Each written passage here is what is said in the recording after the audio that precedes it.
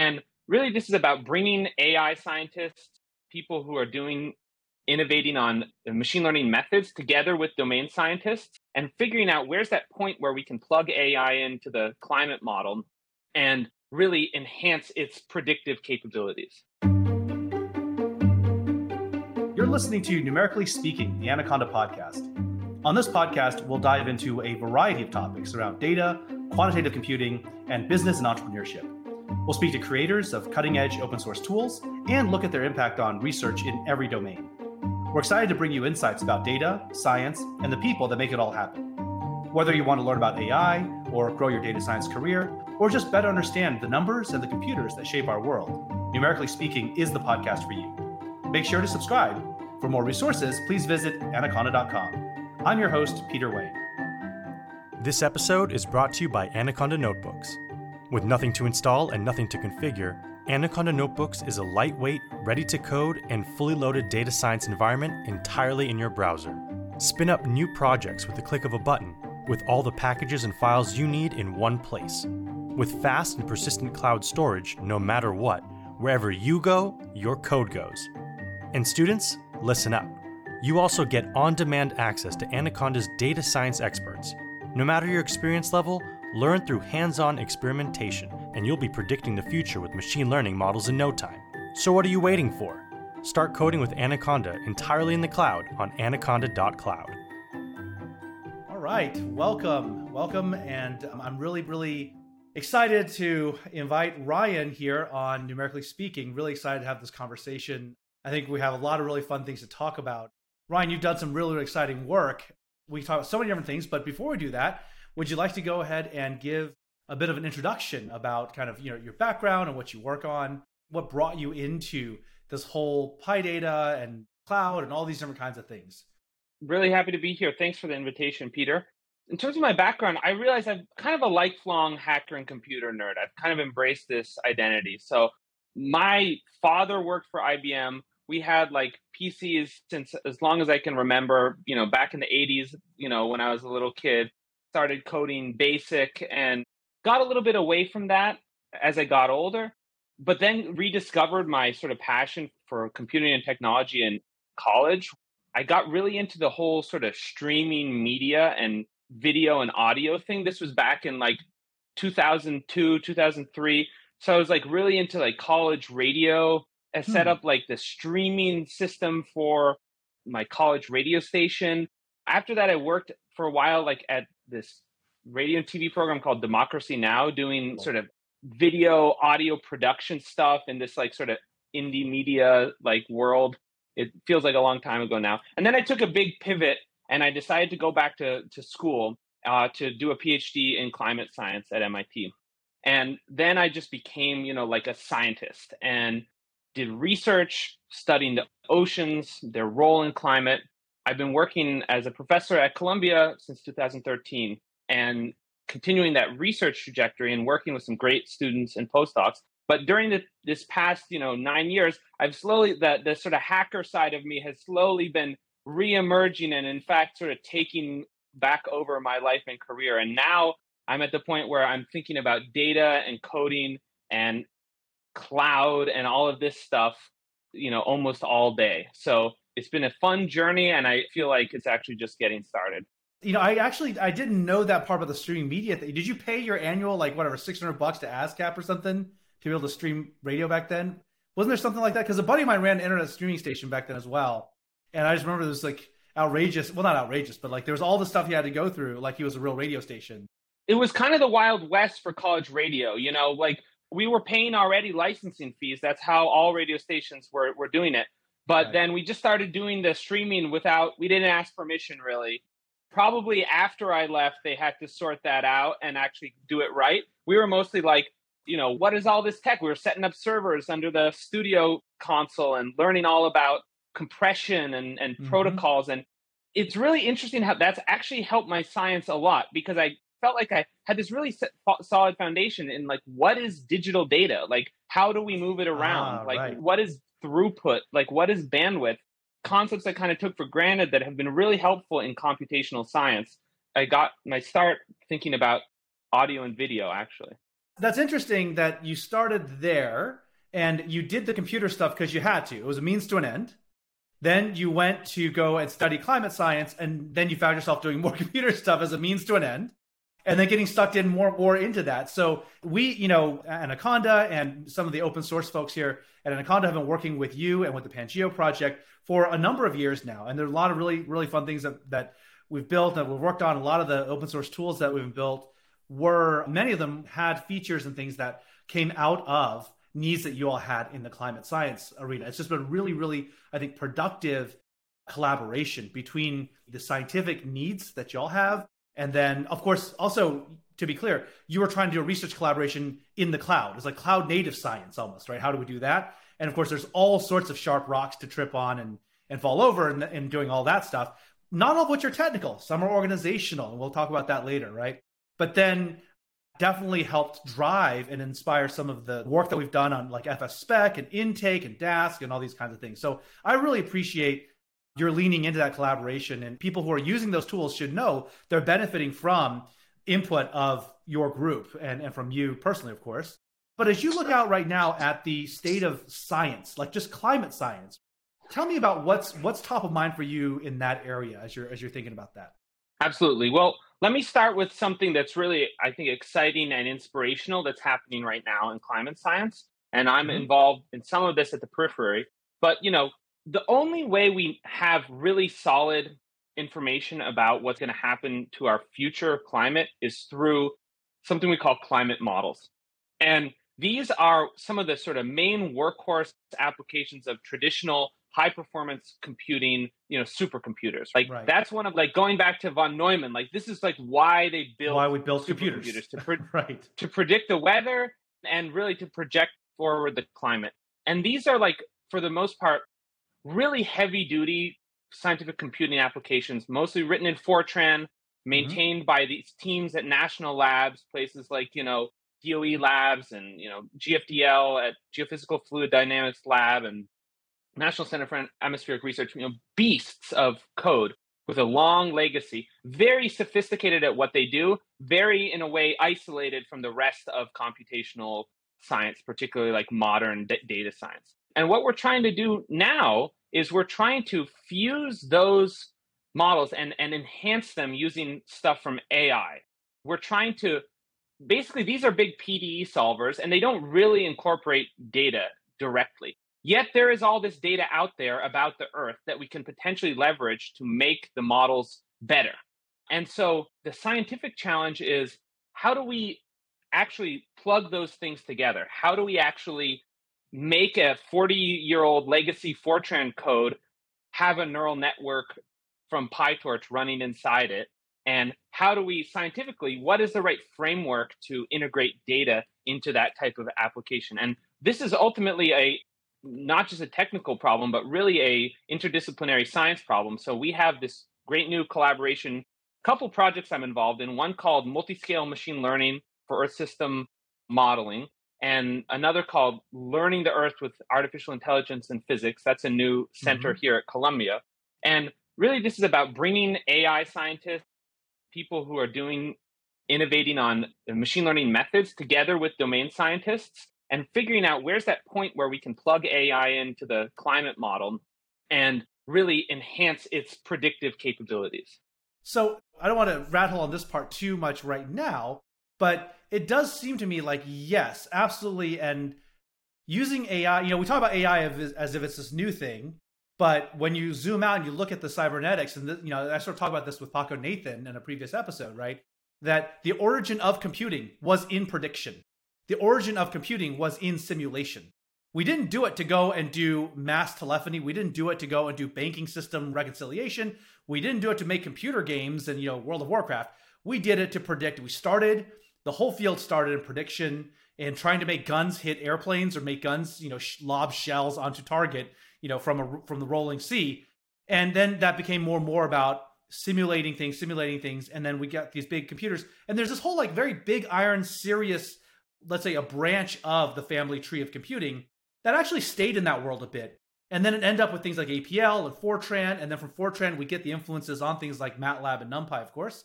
But the rest of the personal computing world went down a whole different path. And now we're faced with, at a civilizational level, needing to really, really, really do like no kidding simulation. And we want to understand what's going to happen to like billions of people, right? And in doing all of that, we sort of rediscover AI, right? The AI winter's over, it's back again. But now what we found is not only have people lost, well, there's a lack of faith in institutions, there's a lack of trust in science. Now we're going to put AI into it to then make even more policy, facing kinds of predictions. And this is going to sound like, well, you're just bringing Skynet in to tell me what to do, versus no, this is what we built. Like, it was all about prediction in the first place. But anyway, not that you're ever going to make that point to, I think, the layperson. But I do think it's very interesting in this area in particular. We have to get quite serious. This is not some Dolly art thing. This is like something very serious about understanding what is the AI or what are the machine learning models training on, what is in the models, what is not in the models, how much are they, are they doing like a cubic fit, or are they doing something better to project what goes forward? I'd love to talk about that in a little later bit. But before we even get to the AI part, let's talk about what is your view right now on how data intensive science is being done. What is the state of that really in academia? And if you can talk about other disciplines, that's great. Yeah. If you want to keep it scoped to climate science, that's great too. I think this is something that transcends disciplines. And so data intensive science is the term that I try to use to describe the problems that we are kind of obsessed with trying to solve in our research group and in our open source work. So in a way, we have this ability to generate data right now in science much faster than we can understand it. So whether that's simulated data, like those supercomputers are great at generating data. Like you can run simulations, all day long, dump petabytes of data onto a disk, and like there's interesting science in that data, whether it's turbulence or, molecular dynamics or drug discovery or whatever. And likewise with sensors, with satellites, drones, new observing platforms. In the ocean, we use autonomous robots that have sensors. They're just floating around, diving up and down and sending data back to satellites. So we have this deluge of data. And so much of the challenge I see is around how do we interpret and make sense of that data? In many cases, it involves data fusion, combining data from the robots with satellites, or combining data from the models with in situ observations. And particularly, there's huge challenges around the volume of data that we have to confront now. And this has just changed in my relatively short scientific career. It's really just exploded and ballooned. And it is very hard to share and collaborate around large scientific data sets. Once you're measuring that in the petabytes, we have our HPC centers that have a mandate to provide access to scientists, but they're really fortresses. I mean, they're designed to keep outsiders away from the data. Heavy security, strong restrictions on what you can run there. And what we were really trying to do in science is bring more people into the conversation, not just more collaborators from other, Ivy League institutions, but we really want to be in climate science. We want to be involving people from the developing world in that science, because they're the ones who are at the most risk from climate change. Like, we need to be more inclusive, and the way we're doing infrastructure is not serving that goal. That's why I and many others are excited about the cloud. Despite all of the caveats that come with cloud computing, it is a really very much a democratic space where we can all collaborate together, and it has the right infrastructure to truly scale to the size and complexity of the data that we're working with. Yeah, that's really interesting. Many of our podcast listeners are, coming from the private sector, from industry, and the general public is probably used to this idea of scientific data being relatively open and public. And I mean, obviously, pictures come off a space telescope, it's published, on all the news sites the next day. So what is this idea, like if you go to, of course, like, an insurance company, if you work in IT in an insurance company or a bank or something like that, or if you work for the military in some military data analysis kind of thing, it makes sense to you that the data infrastructure and the computer infrastructure is a fortress there. There's personal data, there's like national security data. But for science, for supercomputers that the public tax dollar is going to pay for to facilitate science, the idea that those are really locked down environments is somewhat surprising, isn't it? Or, I mean, should we be surprised, or is like, talk to me about that. So I think those are expensive resources, but part of the thing that cloud allows you to do is sort of separate the compute part from the data. Traditionally, the way we share data in science is through like the download model. The data provider will make like an FTP server, and you can like download the data, right? And that works fine in the small data regime. What those HPC centers offer to scientists is a place where their data and their compute are already together next to each other. And that's what we want.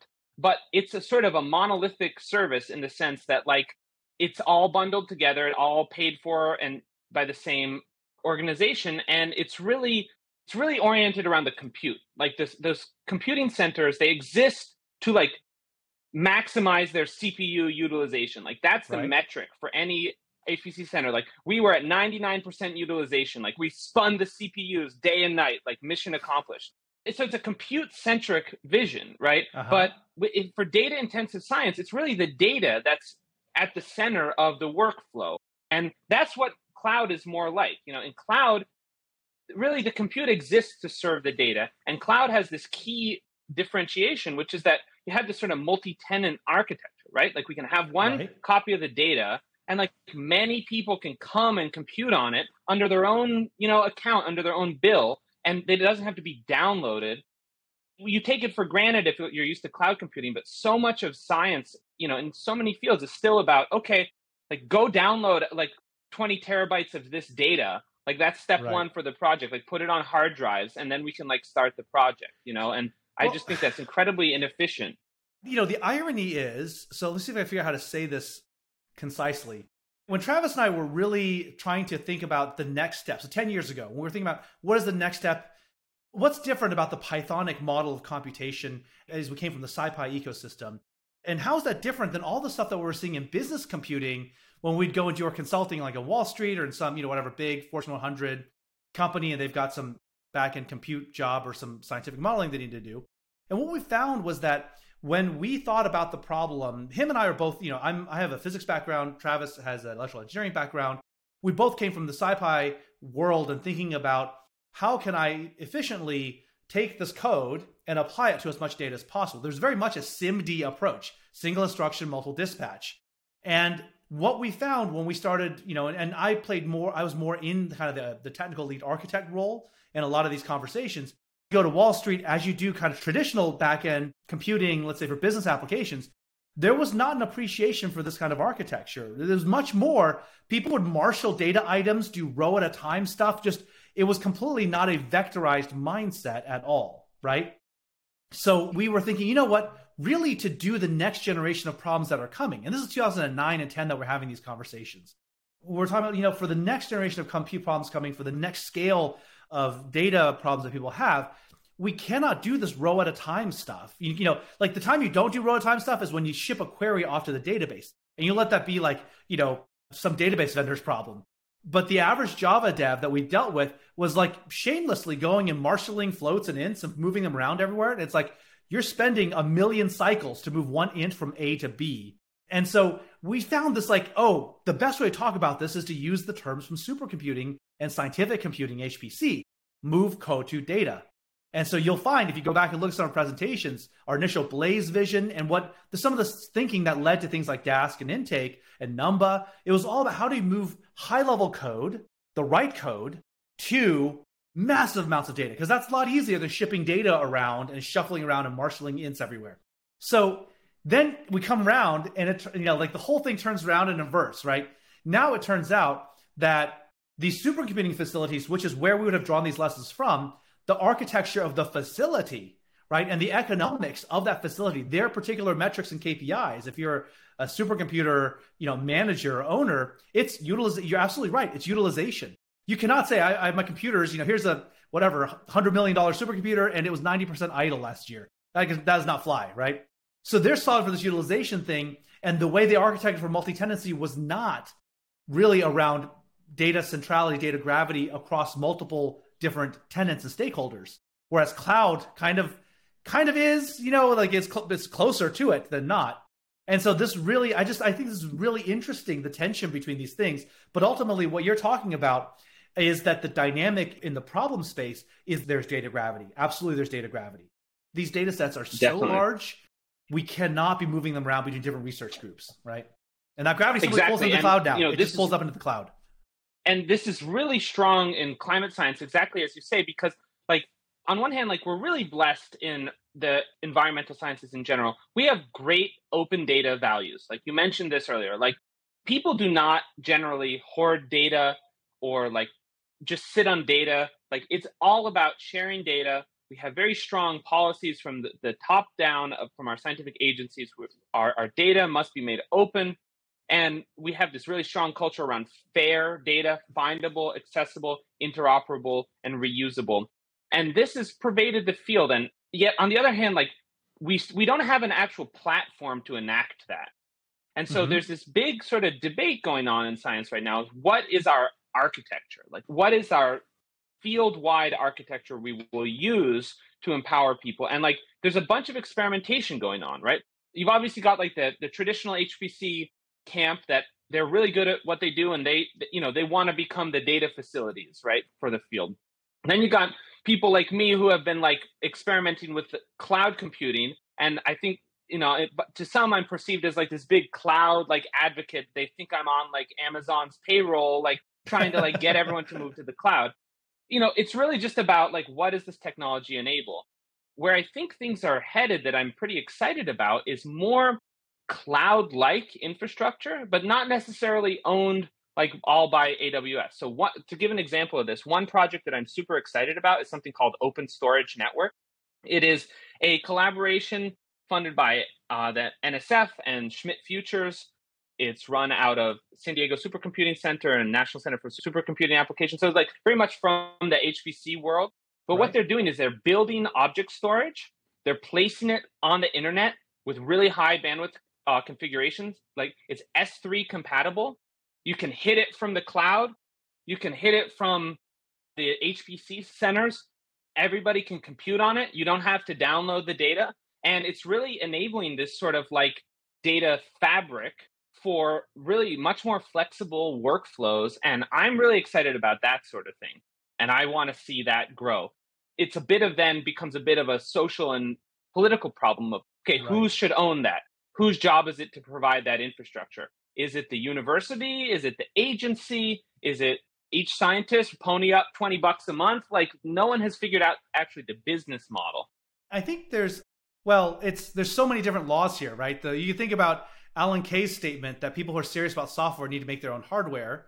And I would append that with a corollary to say, in this case, since you're serious about the software, you get serious, you're making your own hardware choices, right? You're saying, I'm not actually wed to this particular thing. And there's also this kind of thing where in technology, we can look at things in tiers. Like here's the strata of the software. This is the software layer, or this is the platform layer. This is the operating system layer. But at the end of the day, those are all just models we layer on top of a pile of silicon energized to go and basically run a finite state machine really fast, right? And so when you look at it from that perspective, the only reason that we would have these separate supercomputing facilities be that we have some different kind of exotic hardware. If they're using vanilla, like for a while, it was like they have exotic hardware. Okay, sure. And then it was like, well, they've got commodity chips, the same chips that you find on a server on cloud, but they have exotic interconnects. So sparse matrix problems or other kinds of things, your NUMA architectures and RDMA kind of things let you do problems in a way that you cannot do in a generic kind of thing over here. But then good friends of mine are the ones from Cycle Computing who are doing supercomputing applications in the cloud 10 years ago. They pioneered that kind of thing, and they got bought by Microsoft. And it's like they were showing the feasibility even 10 years ago of doing these big supercomputing jobs in the cloud. And so as we move forward, I think there is like, if we zoom out past the budgets, past the organizational political dynamics and all the things, and just ask the question, what is in the best service of science? What is in the best service of reproducibility, agility, compute efficacy, and all of these kinds of things? And it's an open question as to why would someone run their own infrastructure? And I'm not asking that in a rhetorical sense. I'm asking that in a real sense. What are some reasons why one would run their own infrastructure, actually be racking servers? What's different about the servers you're racking versus the data centers that Amazon or Azure or Google or whoever is racking, right? Is that a rhetorical question, or do you want to go into that? Well, I am actually interested in what you think are reasons that would get you off the cloud to prove to us you're not on the AWS payroll. Well, I can tell you about some of the things that a lot of the scientists I talk to worry about when we say, let's move our infrastructure to the cloud. A huge one that comes up is egress. People are very worried that we've put our data in the cloud, we won't be able to get it back. I think a lot of that is a little bit unfounded, but like there's definitely like the idea that that business model is to build a moat around this data that was ultimately collected through public funding or generated at great effort through the scientists. Like it doesn't gel. Whether or not it's a valid technical argument, it's a very strong sort of psychological barrier for people putting a lot of data into the cloud. So whatever we can do to get rid of egress fees, and there's stuff happening around this, like Internet 2 and all the cloud providers have sort of egress waiver agreements, treaties to not charge egress. So that's one. And then, there's a lot of fear about lock-in, to the cloud, like the idea that like we're going to entrust this really precious scientific enterprise to like this company whose values might not align with ours. I think the solution there is to I want cloud to be as much of a commodity as possible. I really don't want like a lot of specialized services that are very bespoke to each cloud provider. Like I want like compute, storage, like a few like database, like a few basic things, and I want them to run really well and be cheap, and I want there to be competition in a marketplace. Same way we do for, electricity, right? Like it's a utility. So like that's how I want cloud to be. I don't think that's how AWS wants cloud to be. They want to differentiate and add value and stuff, but there's always that tension there. Those are some of the issues that I see. Yeah. So around the egress thing, it occurs to me that you could much more cheaply than keeping a data center up and maintaining it and all that stuff, you could require the hyperscalers, the cloud hyperscalers, to do something like AWS has their Snowball thing, and they actually have Snowmobile, which is literally like a 40-foot shipping container full of hard drives. I think it's 100 petabytes in there. So you could require that the NSF funds, or there's some kind of escrow thing or something, where you have the right, a few research institutions who were the recipients of the grant, they have the right to require a data, almost like a data escrow, like an open data escrow thing. They just need an 18-wheeler full of hard drives to be delivered at the end of the contract or at some period of time to keep the data updated. I think there's ways around this, right? It's not like we don't have the technology, but I do understand those concerns. And it's a good concern. You don't want all of science to be captive or to be contingent on a few, centralized providers. So that all makes good sense. I guess for me, I always try to boil things down to a moral point, which is the number of brains that can think about the science and the scientific computing code and the infrastructure and and they commit their lives to doing the hard work and sometimes very thankless work of research science. Those few precious souls, we need them to be doing non-commodity things. We need them to be doing cutting edge things, right? Not sitting there doing stuff that is absolutely commoditized by the hyperscalers. Just like we don't have them soldering chips or trying to design their own freaking, floating point units. That just doesn't make any sense anymore. I think this level of infrastructure, I think that the commoditization point has moved beyond this at this point. Totally. I really dig what you're saying. And this is also what I like to get back to sort of the PyData ecosystem, right? Like, I think this is just in terms of now just focusing on software. Like, I think PyData has really started to really penetrate into the mainstream science. It's probably now the dominant stack in my field. But MATLAB is like probably a close second. And, but still I think what we see is a lot of people are using the stack at a very basic level. They're using like NumPy and Matplotlib, right? Which, at the level of functionality is not really that much different than what you're getting in like basically any scientific computing language. MATLAB, IDL, R, you got your arrays of data and you can like plot it, and then the rest is up to you. Where I'm really excited about our stack is the layers, the different functionality that can be built that doesn't then have to be rewritten and repeated and recreated by grad students over and over. I see this as the story of the Pangeo project, right? So just for like a little history on that, like I'm a core developer on Xarray, and back in, I think, 2016, like we were having this discussion on the Xarray mailing list, like, hey, like Xarray is really great for climate science. Like, wouldn't it be great if we could coordinate our efforts and try to raise awareness about it and also add features, add functionality, and sort of grow this community so that everyone else that we know in this field can have the same superpowers that we feel like we have when we're using Xarray. And so that's what led to the Pangeo project, which is like, it differs from something like AstroPy, where they were writing actual software like under the like name AstroPy. Like Pangeo was all about integrating that software and to some degree marketing it to both our funding agencies and our colleagues as like a solution to some domain specific problems. Like a typical specific problem that it would address is like, okay, NASA is distributing like data about like ocean temperature, and there's like one file per day. And there's like 20,000 files, right? Going back to like the beginning of the record.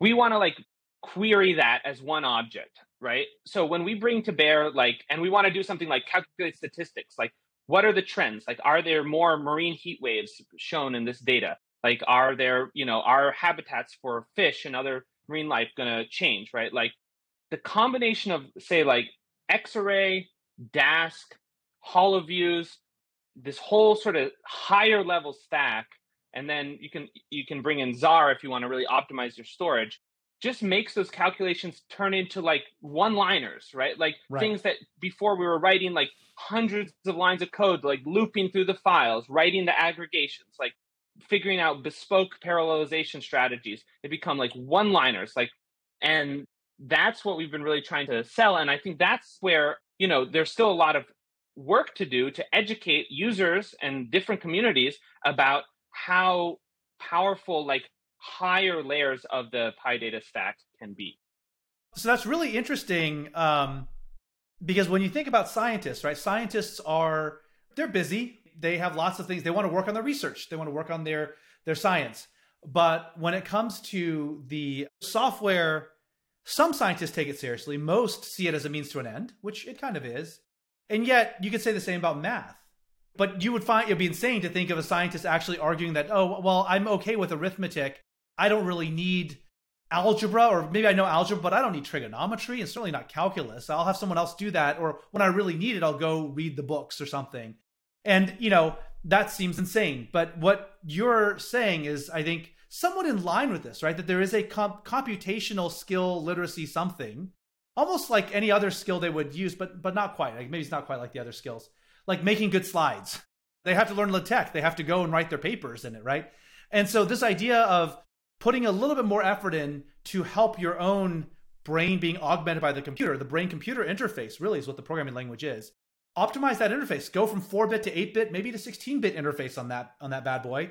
Stop beating your head into for loops and numpy.load MPZ files and do something, a little better. And I think some of it is marketing, right? Your point about Pangeo being somewhat of a marketing effort, somewhat of education, a community, moving the whole community forward. That's it's very sort of forward-looking of you to realize that, yes, open free developer tools actually need to have marketing. Who knew? But it's a thing. Well, and one thing we did crack with that effort that I really want people to replicate is we figured out how to get the NSF to pay for sustainable, truly valuable open source software development. And we did that by bundling the software development together with scientific use cases and then partnering with Anaconda, at the start of that project, where we were outsourcing a lot of the development work, not all of it, but there was a real partnership. If you want to think of it as from a traditional product point of view, we as the scientists were sort of acting as, kind of to some degree, the users and, the product owners who had certain requirements. And we were iterating quite quickly with people. Matt Rocklin was very involved early on, and, Dask and, Jim Bednar and the HoloViews tools. This iteration was pretty productive, and it left behind, instead of creating new software, we augmented what was already there. And that's a pattern that, in general, NSF funding hadn't been able to unlock. And I think we found a way to do it. And I want people to just repeat it over and over. So if anyone's listening, you're a scientist and you want to do this, like write a proposal to your agency that focuses on like science outcomes, that has a big chunk that says, okay, here's software dev we need to do to get those outcomes, and then partner with one of these great open source shops, whether Anaconda or, QuantSight, QuantStack, MakePath. I mean, there's a lot of great companies out there that can do really high quality dev work fast, much faster than you can hire a postdoc to do it, and just iterate. And you do that for 3 years and you can really move the ecosystem forward. And I think, it's a good model. Well, I definitely appreciate the kind words. And I think that the collaboration part of it is actually one of these things where it's 1 + 1 = 3. I appreciate we're talking about science and I just gave you invalid arithmetic. But it really is that partnership of the scientists actually in that collaboration. The scientists don't have to choose to be these hybrids of like, am I a software developer now trying to do maintainable, good software architecture, or am I a scientist actually thinking about the science of what I'm doing? In these kind of partnerships, the folks, whether it's Anaconda, whether it's one of these other companies, we do have an eye. We have experience. We have an eye towards thinking about what is sustainable, good architecture, or what we may even push back and say, this is not actually an appropriate thing to try to build as its own standalone project. You probably should have this as just either, just a part of what you're doing for this particular research project. And so we can give that kind of feedback as well on things like this. And I think this, that's the kind of thing that I absolutely agree with you would be, we love to be part of those kinds of things. And we do some of that kind of stuff in our services work for big enterprise companies. We're helping them to build and tweak internal dashboarding kinds of things or whatever kinds of stuff, doing predictive and data scientific sort of work. So it's definitely an area that we want to help in. And science, the climate science stuff is like, I guess all science is impactful. There's medical research, there's all these kinds of amazing things happening right now. But climate science is the one that I think so many people understand the importance of now. It's just hard to say after the last several years. I can't imagine anyone is got their head in the sand about the fact that it's real. Things are changing and we have to be able to predict what's going to happen. Otherwise, we'll be caught very, very unawares when hundreds of millions, we're talking about, these are like sovereignty ending kinds of catastrophes that could happen and impact hundreds of millions of lives. And so in this regard, is there anything like in the climate science arena? I'm glad to hear it's all open, like so much open collaboration and the ethos and all that. But are there aspects that you think are set to really change our understanding in a dramatic way? Are there things that are, going through an inflection point, or are there like big things on the horizon that, if we could do the right kinds of scientific computing infrastructure, modeling, all that stuff, that we could dramatically advance and improve how we're approaching climate science? Yeah, so I think one trend that we have to definitely pay attention to in climate science is the emergence of a real private sector, right? Mm-hmm. That's something that's super interesting because when I got into oceanography, starting in 2006, I thought of it like, think of astronomy, right? Like astronomy is a beautiful, rich, fascinating subject.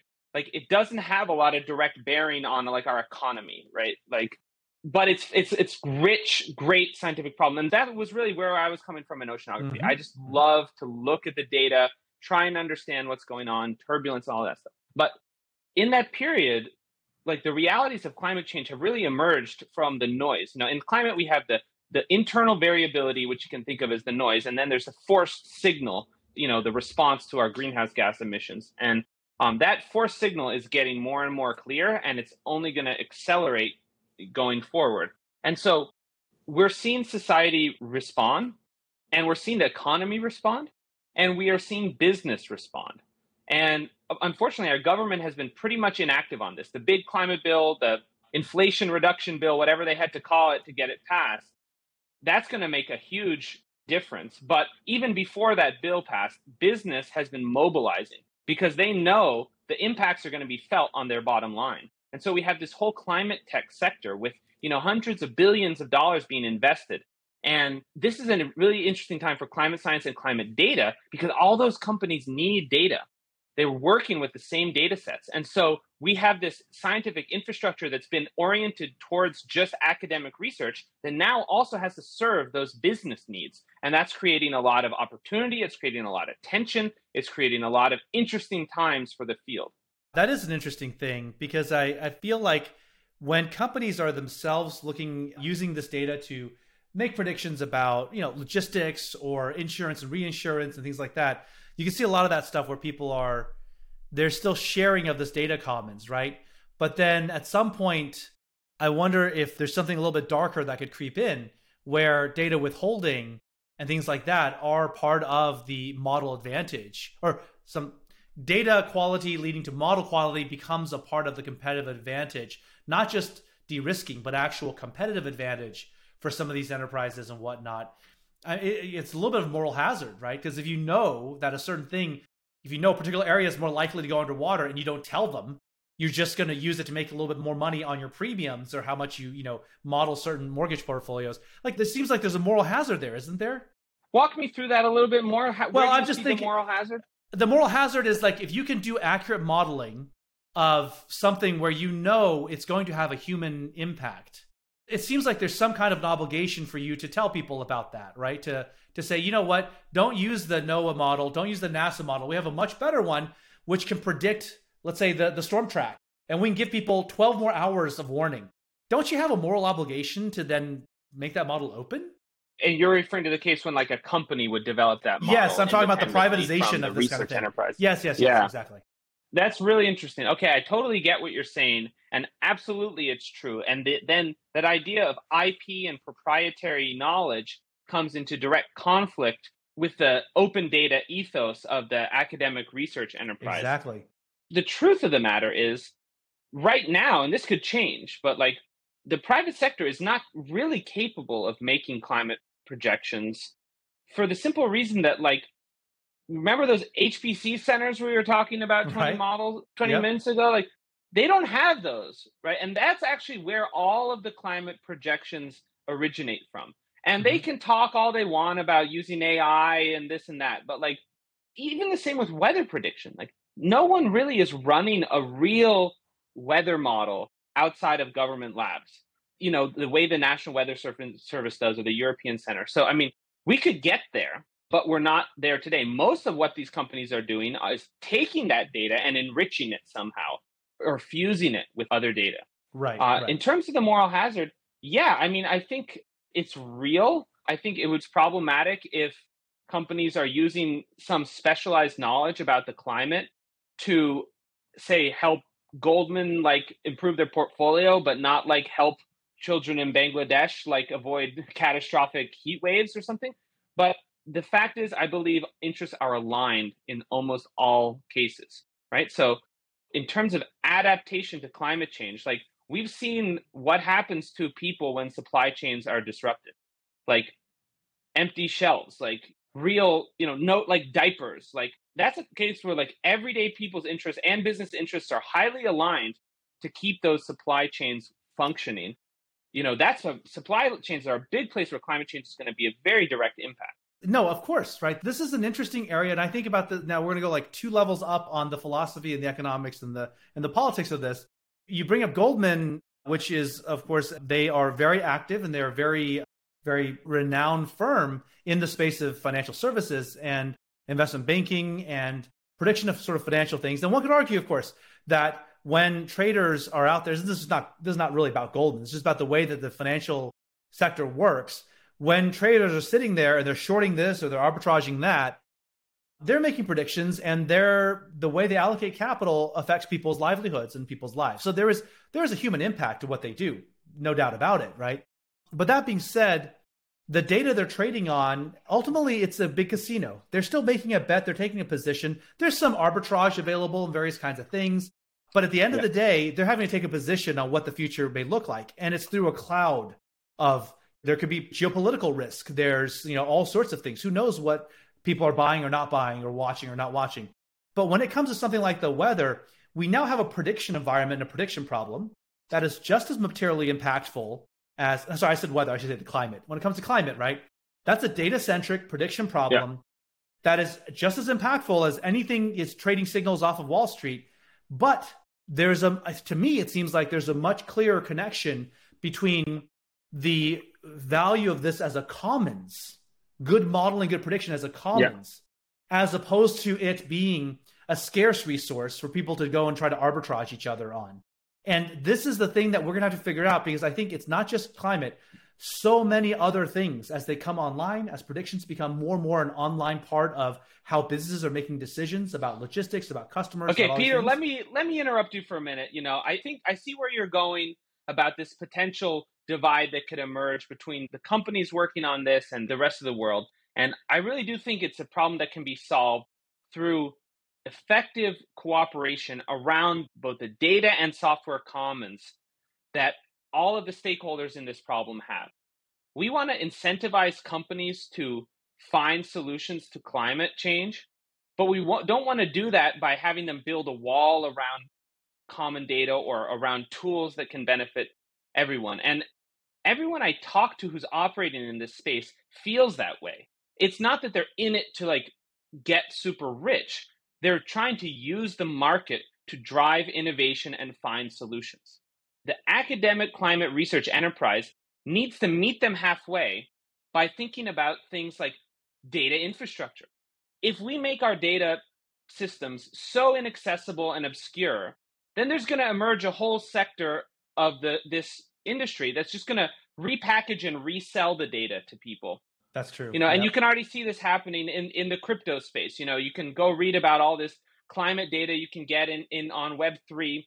They say, the NASA data is so obscure and weird, it's not usable by business. Like, join our coin and we'll give you clean climate data to integrate into your apps. Like, let's not do that. Let's, as a research enterprise, make our data system so great that it's easy to use for scientists to make discoveries. It's easy to use for businesses to leverage that data that was collected through taxpayers. And let's make it easy to give back. Right now, the data exchange is pretty one way. Generally, NASA and NOAA are collecting a lot of data and generating data, and others are consuming it. But I'm really inspired by companies like Planet. Right? They launched their own fleet of satellites, and they've been a really good citizen, contributing a lot of open data back to the community. A lot of great software and infrastructure work has come out of Planet. So if there are going to be more companies like that operating in this space, I am very optimistic about the future. But we on the research and government side have to meet them halfway and modernize our infrastructure. I think you're absolutely right. There's something about, and we sort of noticed this a little bit in the software side on the open source stuff too, right? We produce a lot of this great scientific software that's fit for purpose. It's made by scientists to solve their own problems. But if it's hard to use, no one adopts it. They will go to a cloud vendor or I won't say cloud vendor, but they'll go to any vendor that cheesily repackages it cheesily and says, well, here's an easier thing. And so I do think actually in this way, right, with Anaconda, making some of these easier to install was a way to kind of prevent that from happening. And I think with data, with models, the same thing has to happen. The whole community of maintainers, people who believe in the necessity of this being open and being an open commons, we have to really respect what the end user's needs are and go an extra mile to make it easy for them to participate in the way that we want them to show up, right, in this kind of ecosystem. Otherwise, others will step in and then direct them kind of in whatever direction. So that's a really great comment. I appreciate you giving me some hope in that regard. Can I tell you about our Pangeo Forge project, which is trying to help solve this? Okay.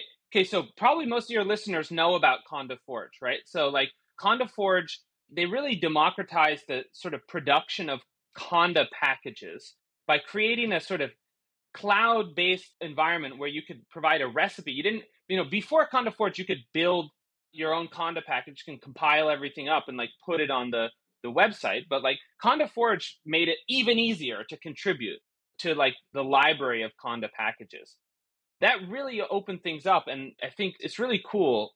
Now, Pangeo Forge is trying to do something similar with analysis-ready data in the cloud, right? So a lot of the data engineering work in this space means taking data in some archival format from some data provider. Let's just pick NOAA.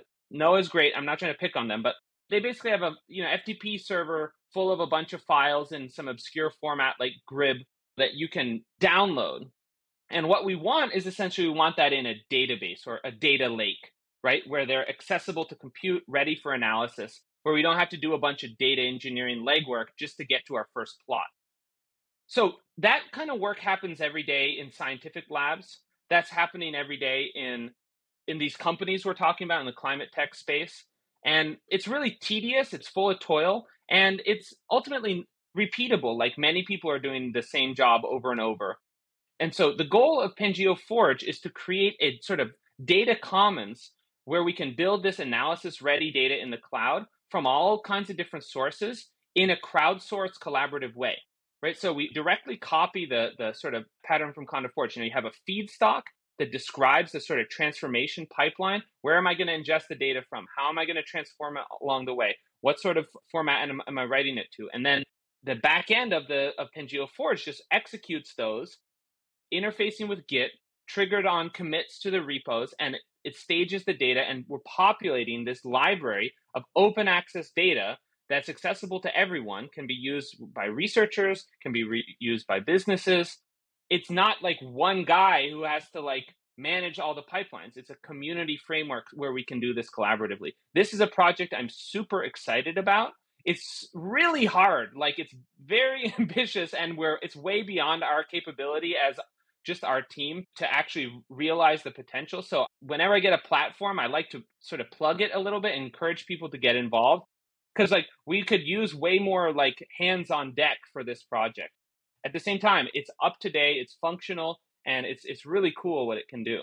That sounds great. I know it's thankless. I mean, look, data munging is always thankless work, right? But at least you're doing it once, making sure no one has to do it again. And furthermore, it seems to me like the data transformation thing you're doing here and the way that you handle data, scientific data formats, the fact that it's running kind of in this cloud way, but all the infrastructure is open, that's reproducible. You can clone stamp that for astronomy. You can clone stamp that for, so many different kinds of things, right?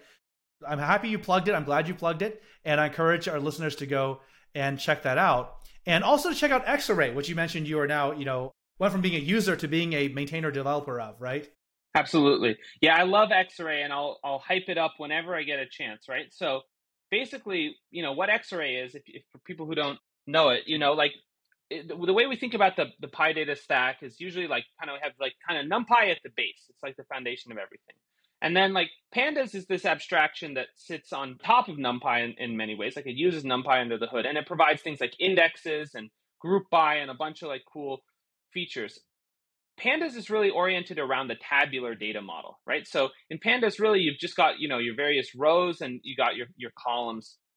Whereas NumPy actually you can have n dimensions to any of your arrays, right? So what Pandas ultimately does under the hood is it just manages a bunch of one-dimensional NumPy arrays. Xarray aims to provide that higher level API around multi-dimensional data, right? So what we get in Xarray is we'd say we got a data cube, temperature on Earth. Rather than just thinking about axis 0, axis 1, and axis 2, we can think about time axis, latitude axis, longitude axis. We can have an index on each of those axes. So query it not by position, integer offset within a nameless array, but by give me 2001, at this latitude and this longitude. We can query the data, and we can get things like group by, rolling reductions, all of the awesome convenience features and that really help analysts, write better analysis code, write faster analysis code.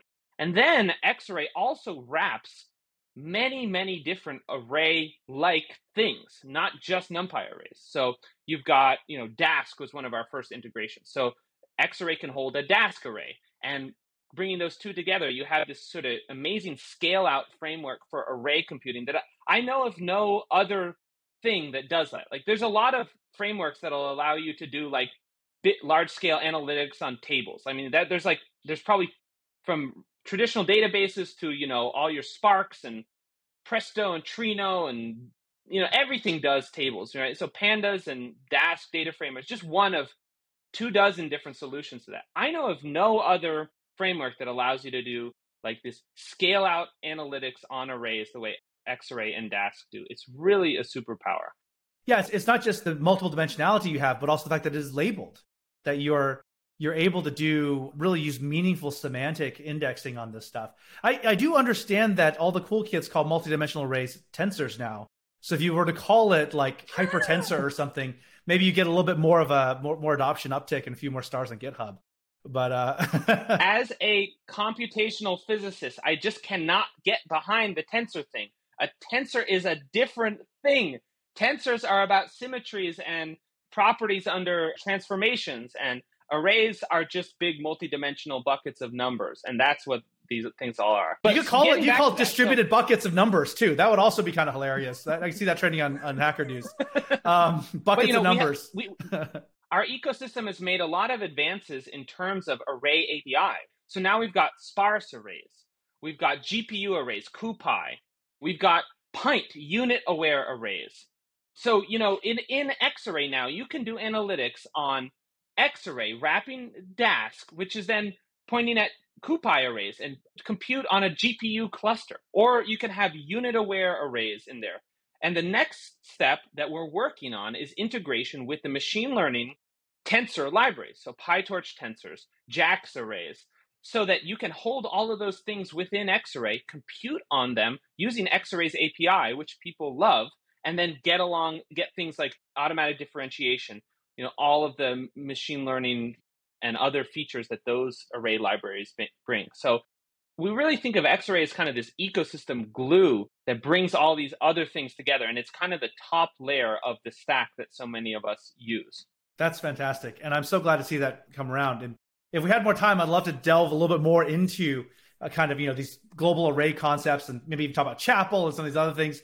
But we're somewhat out of time, but I've just tremendously enjoyed this conversation with you, Ryan. I want to thank you for bringing so much energy into it and all the great things that you've done for scientific computing and for science, and encourage our listeners to check out Xarray, to check out PangeoForge and the Pangeo project in general. And I look forward to future conversations. Thank you so much for joining us today on the podcast. Thanks, Peter. It's been so much fun. Thank you. And as a reminder to the listeners, of course, in the show notes, you can find links to all these projects. So be sure to check out our show notes. Thank you for listening, and we hope you found this episode valuable. If you enjoyed the show, please leave us a 5-star review. You can find more information and resources at anaconda.com. This episode is brought to you by Anaconda, the world's most popular data science platform. We are committed to increasing data literacy and to providing data science technology for a better world. Anaconda is the best way to get started with, deploy, and secure Python and data science software on-prem or in the cloud. Visit anaconda.com for more information.